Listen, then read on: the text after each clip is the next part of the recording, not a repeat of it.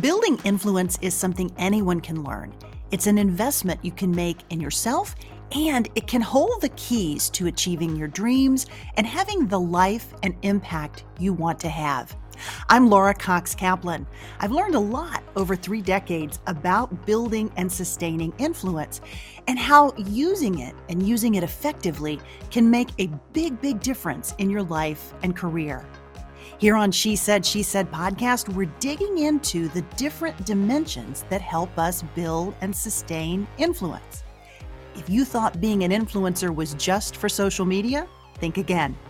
Whether you're starting a business, raising money for a cause, negotiating a promotion, running your household, or trying to connect with those who don't share your views, understanding and using the different dimensions of influence will increase your chances of success, whatever your goals may be. Listening to She Said podcast is a smart, efficient investment you can make in you.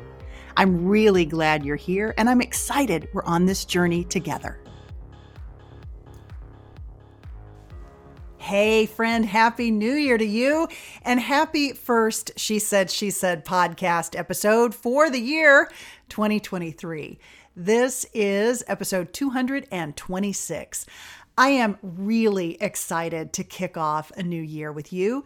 Maybe you've been listening for a while, and if so, thank you. I am incredibly grateful for your continued support. But if you're new, I'm also delighted that you're here and that you found us. There are a number of things that make this podcast a bit unique in the personal and career development space. And perhaps the most unique aspect is our focus on those micro habits that help you build and sustain influence. That theme of influence has run throughout my career and my personal story, and that was true because of the nature of the work that I've done around communication and policy and advocacy. But it wasn't until I spent time really thinking about my own story as part of creating this podcast that I actually saw this thread of influence much more clearly. And then I began to see how the different dimensions that make up influence have come together not just in my own story, but in the stories of the incredible women who join me on this podcast to share what they've learned with you. One of the most valuable things that I've learned about influence is that it has a lot more to do with micro habits that are practiced consistently and over a lifetime than it does with any single thing that makes someone truly influential. As I have had an opportunity to really think about my own journey, when I've engaged in those little habits fully, those are the times when I'm at my best, both personally and professionally. As I listen to the conversations with the amazing guests who join me on this podcast, I hear those little building blocks run through those conversations with these women who have built amazing careers and whose journeys are packed with insight and advice that you can put right to use. I am often asked, why did I start this podcast in the first place? And there are a few reasons for that. I was inspired to do so because of a friend, but on a deeper level, what I really wanted was to share what I had learned because I am so grateful for the many lessons and the perspectives that so many others have imparted on me. And I also wanted to develop a much more creative outlet for myself, but one that hopefully would provide use and value to others as well. But in addition to all of that, when I went looking for career and personal development advice, especially around career pivots, I didn't find exactly what I was looking for. Often, what I found actually leaned too far in one direction or another, or it was too chatty and didn't seem to value my time, or it wasn't particularly thoughtful and deep enough to give me some real food for thought. So my aim here became and remains to create something that is consistently smart and thoughtful and challenging, action-oriented, empowered, and that's designed specifically with your personal and career development goals in mind. Now, friend, obviously, I do not have all of the answers, and I'm often learning right alongside you, which is a big part of what I love about this. But I also love that I'm able to offer what I think are some pretty rich perspectives from some 30 years in business and politics and communications. And now, as the mom of teenagers, I also have that perspective as well. Talk about a place to use skills of influence. Okay, that's a topic for another day. I also often have a chance to dig into my network, a network that I built over those 30 years and in 3 or 4 different sectors. And I can get great perspective from these amazing folks who I think you'll enjoy and appreciate, and that, again, hopefully can add value to your life. So if that is what you are looking for, friend, you are absolutely in the right place. And again, I'm so happy that you're here. There are lots of career podcasts for you to choose from, but I think you'll find a consistently unique perspective right here. But obviously, please be sure to let me know what you think. I'd really love to hear. Now, before we get into today's topic, I want to share just a bit about what you can expect from the next few weeks and months here in this season at She Said podcast. Every week, we talk about a dimension of influence. We talk about how elements of a guest's story, even when they may not be the primary focus of the conversation, can actually have a significant bearing on the influence that she's built in her life and career. I then will supplement those conversations with some perspective of my own. So every week, you get either an interview or a deeper dive into a topic that's resonated with me or that you've shared as a problem or a potential topic to discuss. As we kick off the new year and this new season, we'll be looking at the intersection of personal brand and influence. And boy, do I love this topic.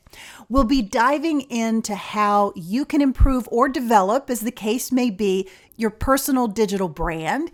And we'll be looking at some key considerations for using the various social media platforms to build your credibility and to showcase your brand and your expertise. We will also be diving into how our work, our actions, and our interactions can create a ripple effect.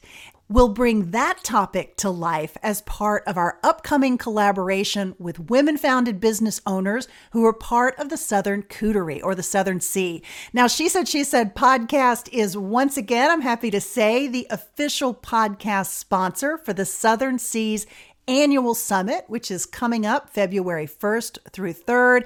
I'll be posting about that on my social media channels, so I hope you'll follow along both with the content here. I'm going to have some incredible guests, as well as on my Instagram, LinkedIn, Facebook, and Twitter.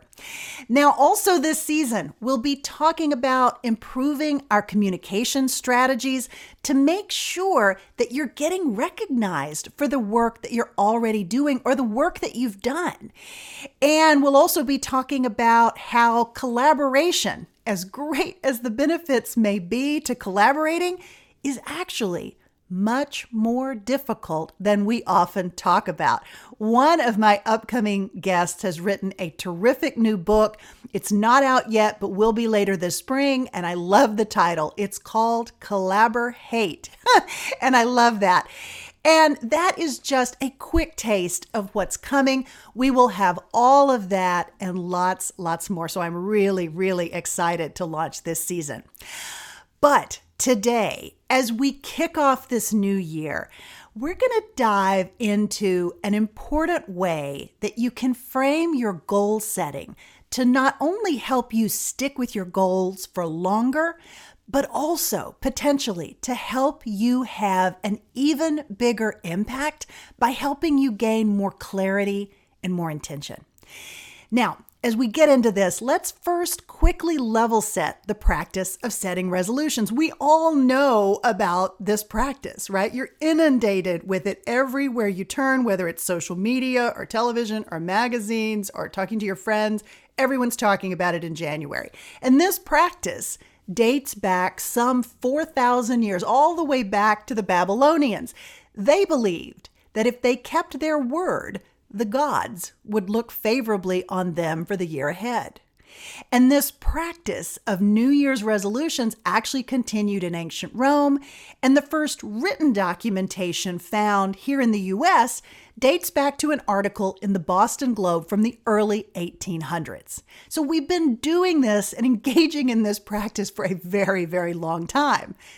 Despite all of that history and presumably all that we have learned about why goals and resolutions succeed or fail, a majority of us set some type of goals or resolutions for the new year, and all but about 8% of the folks who set those resolutions drop them before we even hit February. Why is that? Why do most of us fail in our resolutions and goals? Okay, there are a number of reasons for that. We're not going to get into all of them. But the most likely is really a disconnect between true intention and then specific benchmarks to help the person stay on track.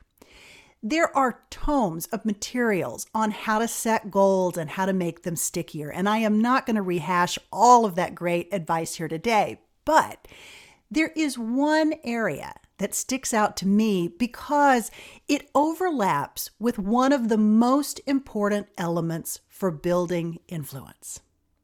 It's the power of story. The story you tell yourself about who you are and what you want out of your life. And the story that you curate and edit and share with the world about who you are and the unique and distinctive value that you alone can bring. Now, story, when you think about it, is a funny thing. It can be somewhat elusive because it does change and evolve as you change and evolve. It can also require some real effort to distill the most valuable nuggets that differentiate you. So it can be beneficial to have someone like a coach or a mentor, or maybe a trusted friend who can help you dig through the different dimensions of your life to find those nuggets that you might be too close to see as clearly. I also think that listening to podcasts like this one can be helpful as you think about your story. As you hear other women's stories, you'll undoubtedly be reminded of your own story and journey. And I personally have found incredible value in that particular aspect of hosting this podcast. But friend, as we think about setting goals for the new year, story also helps us address one of the best kept secrets for effective goal setting. It's the importance of understanding and getting to the heart of why you're setting the goal in the first place. If it's a weight loss goal, which is really common this time of year, why are you setting it? Is it to fit into your skinny jeans, or because you want to feel more confident and to have more energy to tackle other goals? Maybe it's to have more energy and better health for your children, or for a big project or a big client. Maybe it's to land another big client so that you can increase your quality of life for your family. Whatever it is, it almost always, if not always, boils down to something much bigger and much deeper than just the outcome of the goal itself. But we don't always set goals with an awareness of that deeper motivation. But when we do, our goals take on a more powerful meaning, and they tend to become stickier because we've not only established the goal, but also the motivation behind it. One of the experts I was reading as I prepared for today's podcast actually shared this perspective that I thought was really helpful. Ken Sheldon is the author of a book called Freely Determined: What the New Psychology of Self Teaches Us About How to Live. And he says it's easy to get distracted or to get out of touch with the things that we really care about. Sometimes, he says, it's because we spend years living out other people's dreams for us. Maybe going to law school, even if we hate it and don't plan to practice law, but it's something that our parents or family members wanted us to do. Sheldon says you might have the grit to plow through to the end of your goal, but you probably won't be as happy or as fulfilled as when your motivation is focused more on pleasing yourself and living life as you want it versus living out someone else's dream or intention. You'll ultimately be less satisfied in the end, he says, and it's much more likely to impact whether you ever reach that end goal at all. So to tie it together, resolutions are much more likely to stick when they're anchored in something that's deeper and more meaningful to you.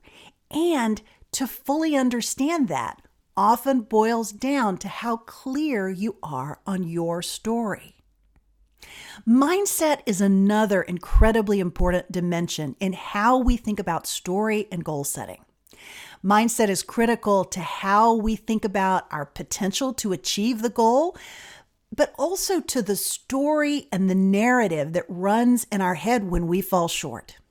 The failure soundtrack might be the more powerful of the two, and it may have an even bigger impact on your ability to dust yourself off and give it another go. Now, here's a really important piece of advice that I love about falling short. Rather than allowing the inevitable slip-ups to derail you, a good counter approach is to actually plan for the slip-up or failure in advance. This was the advice that was offered by Sukhinder Singh Cassidy in our conversation in episode 202. Now, Sukhinder joined me to talk about her terrific book, which is entitled Choose Possibility. And while we were talking about risk-taking, I think her advice applies here to goal setting as well. Now, Sukhinder's career journey has included stints as CEO of StubHub and now CEO of cloud-based accounting software platform Xero. And her path has been one that has been filled with incredibly big risks. Her advice? Plan to fail. Or rather, plan for what you will do when you fail, not if, but when. In the story that you craft about your goals and what you want to achieve and the person who you want to become or to become more of, plan for contingencies. Assume that you will fall off the wagon in mid to late July, since most people do.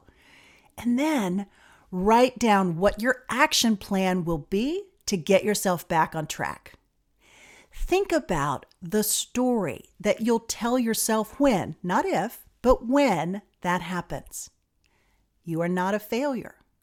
Remember, you made it X days or weeks, so celebrate those milestones and think about what you've learned so far about what's worked and incorporate that into your story.